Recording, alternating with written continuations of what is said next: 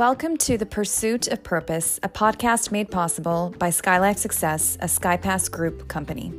Join Chris Dunham, an author and speaker whose messaging has been described as the junction where God's ability and man's availability meet hope's accessibility.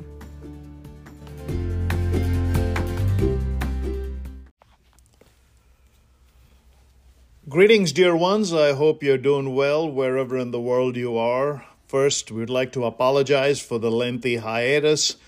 We had to travel back and forth to India because of some personal issues that required a little bit of relocation for loved ones, which we were able to accomplish. And as a result, we just played some episodes periodically, and some of you have been faithful enough to continue to listen to information.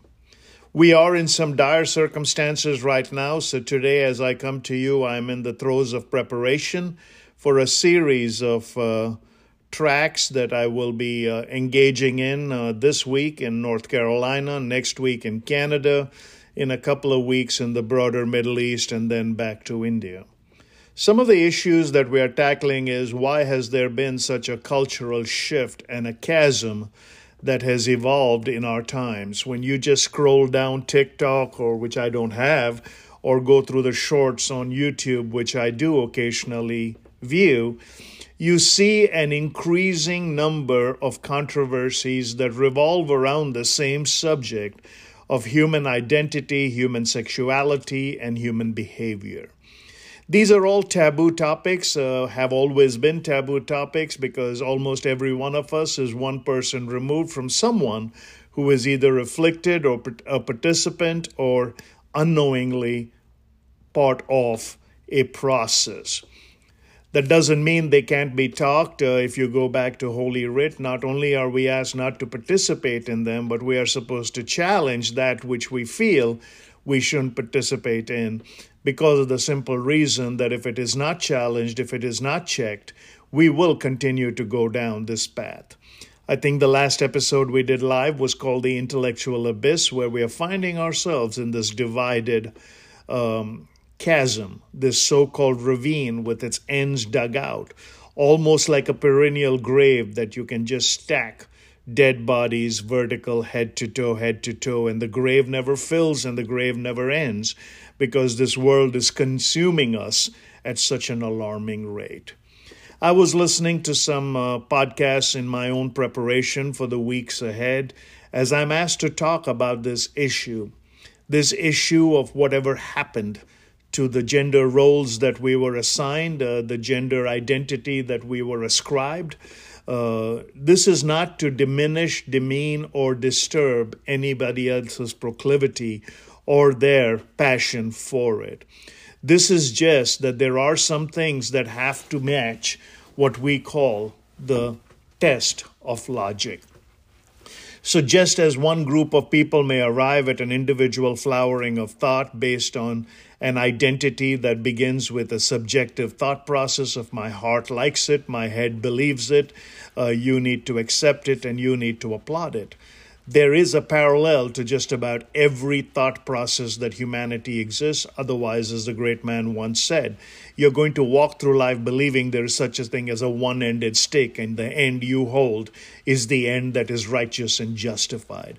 Now, we can give ourselves broader classifications and say, what would Jesus do? And don't you love people? And don't you love the planet?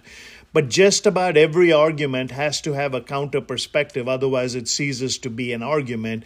It becomes an executive fiat of some kind where you say, I'm going to enforce my belief, my thought, my opinion, my idea, and my characterization on you.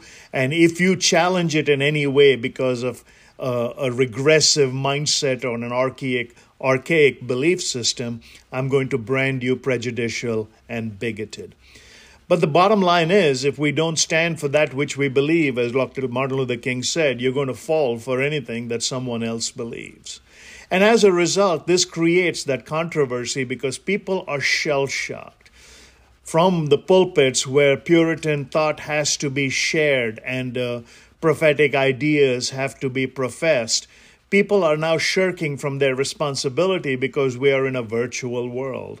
And because half the congregation is receiving their information via a digital medium, either because of convenience or condition, people are not sharing the truth because they're afraid that their perception of the truth or their opinion of the truth, when canvassed, and if it goes against the grain of broader public opinion, people will perceive it in a way that you didn't intend it, and you're not there to defend it.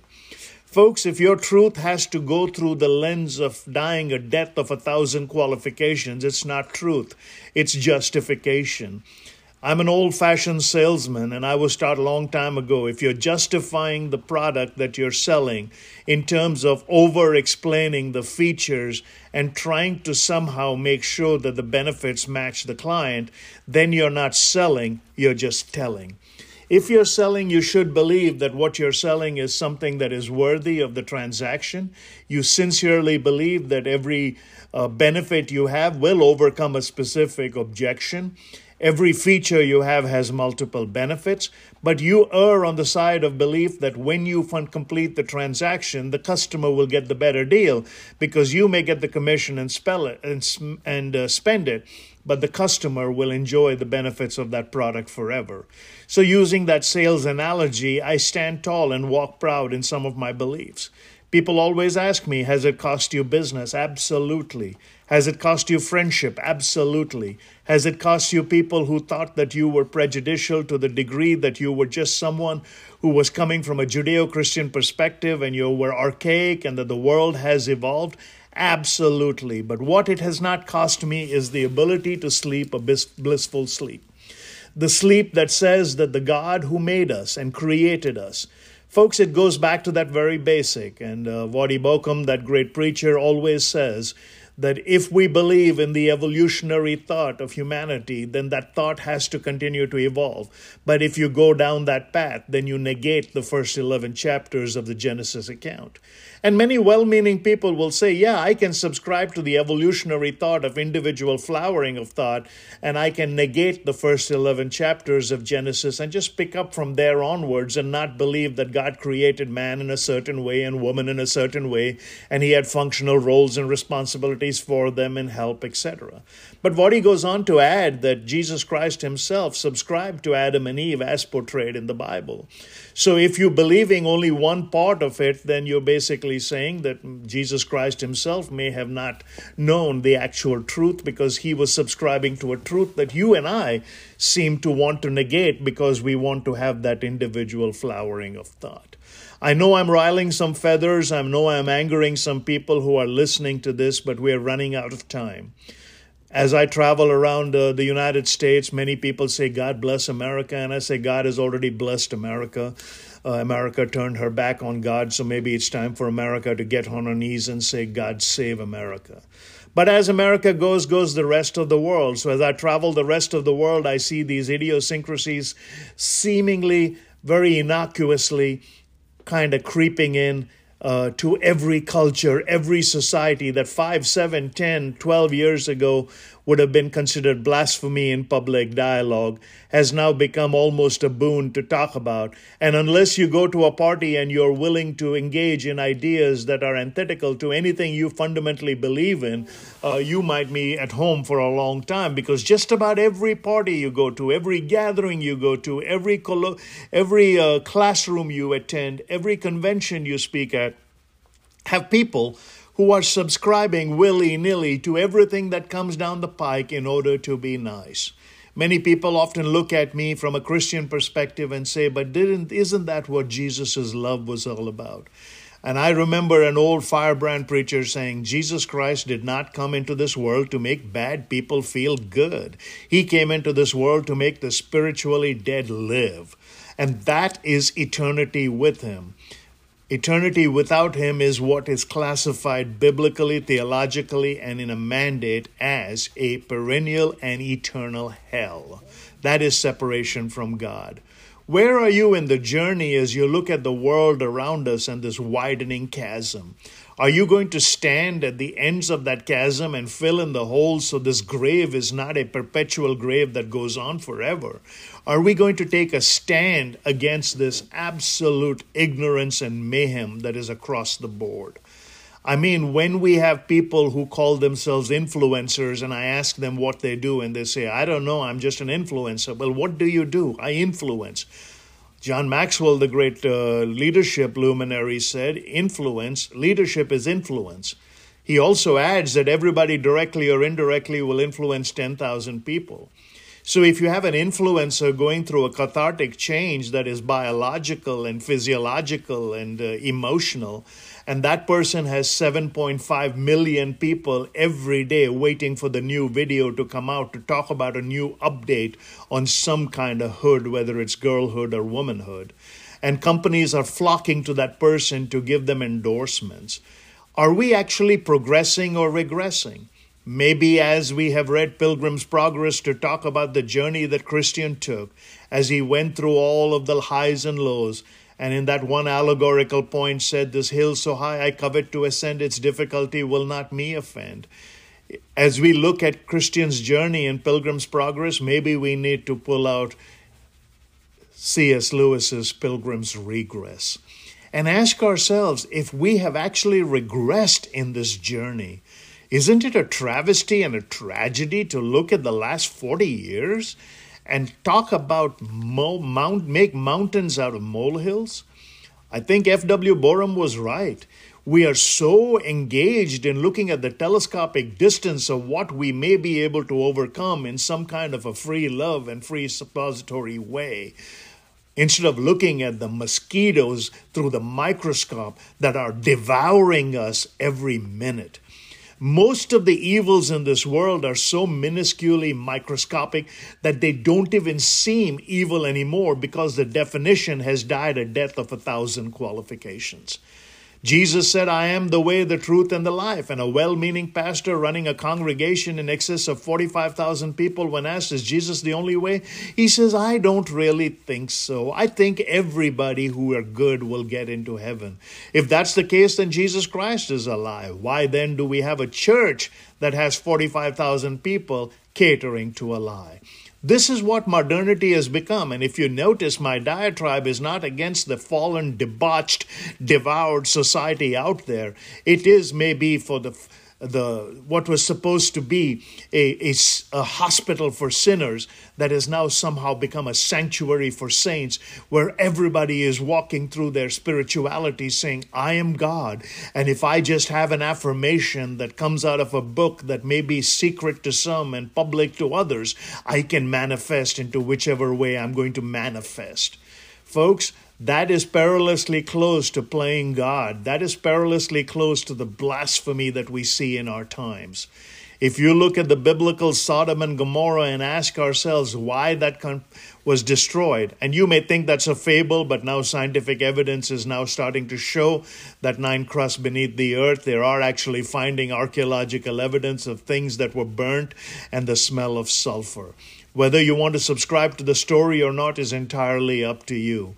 But if we go through life at this pace that is got calamity written all over it, that chasm that we are digging for ourselves will never have an edge, will never have an end. It will be one long grave that is open on both ends. We don't know how we're going to arrive in there, and we don't know if there's an exit on the other end.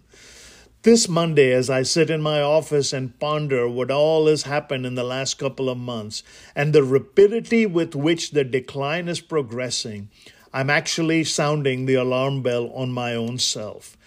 Remember, I'm nothing but just a simple motivational speaker who, through the grace of God and the goodness of people, have been able to flap my gums now across the globe. But as I travel around, I notice that the people with nothing to their name but just morality are still the ones that cling to the hope of tomorrow. When you look at the people in Africa and they look at the way the church is now turning in the Western world, they said maybe we need to give up our ability to receive monetary gain from the West if we are going to stand tall for the foundations of morality that is our basic ethos.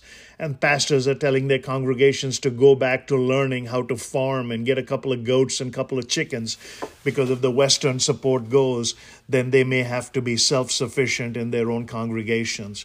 But the reason behind their self-sufficiency is a moral one. They're saying we cannot take your money if this is the stand you take. We cannot give you money if this is the stand you take. I'm not talking about boycotts and all. But if I look at the feminist movement and all the progress it had made to allow people to get to the Secretary of State and become powerful enough people to campaign for the highest offices, in countries that were historically male-driven entities, we have had women prime ministers in Pakistan and India. We've had a woman prime minister in Israel and Sri Lanka. We've had women make great strides all over the world. My own mama basically went back after an 8th grade education when she was married and eventually finished her life having finished her master's degree because she wanted not to be considered someone who was going to be relegated to domicile because of culture, and she was going to defy the odds and go to her grave qualified and educated. But she never abdicated her role. She fought for her right, but never abdicated her role. Women have made remarkable strides. Men have made remarkable strides. But today, because of the confusion and the fluidity we have between the very way we think and who we biologically are, we have interspaced everything, and the attack is not on the men who think they are women or women who think they are men. I have no qualm in that. I have no fight in that. But what I do believe from the bottom of my heart is what we are attacking indirectly is the children. If we tell them that they can make up their own mind, but they can't vote. We tell them that they can alter themselves, but they cannot drive a car. We tell them that they can completely mutilate themselves because of the feelings they have within, but they're not allowed to partake in alcohol because our laws and regulations for voting and driving and consumption are in the 18, 19, 20, and 21 range, whereas making decisions for themselves is now relegated to teachers teaching them in kindergarten and them able to make a decision that would scientifically alter their forever by the time they're 8, 9, and 10. Folks, I don't know whether to pray, whether to pry, whether to cry, whether to sob, but this is the rally cry of today. Wake up. Wake up. Otherwise, this chasm will be so wide. Not are we going to be able to fill it to have any foundation for the future, but it will be so big we cannot help but slipping into it ourselves. I know I'm a motivational speaker, but I just wanted to give you a rally cry. Send me a comment. Tell me what you think. info@skylifesuccess.com or krish@krishdunham.com. Just had to get this off my chest. Hope you're all well wherever you are. May God bless you in everything you do. May He give you peace in what you do. May His countenance and His face shine upon you in your comings and goings.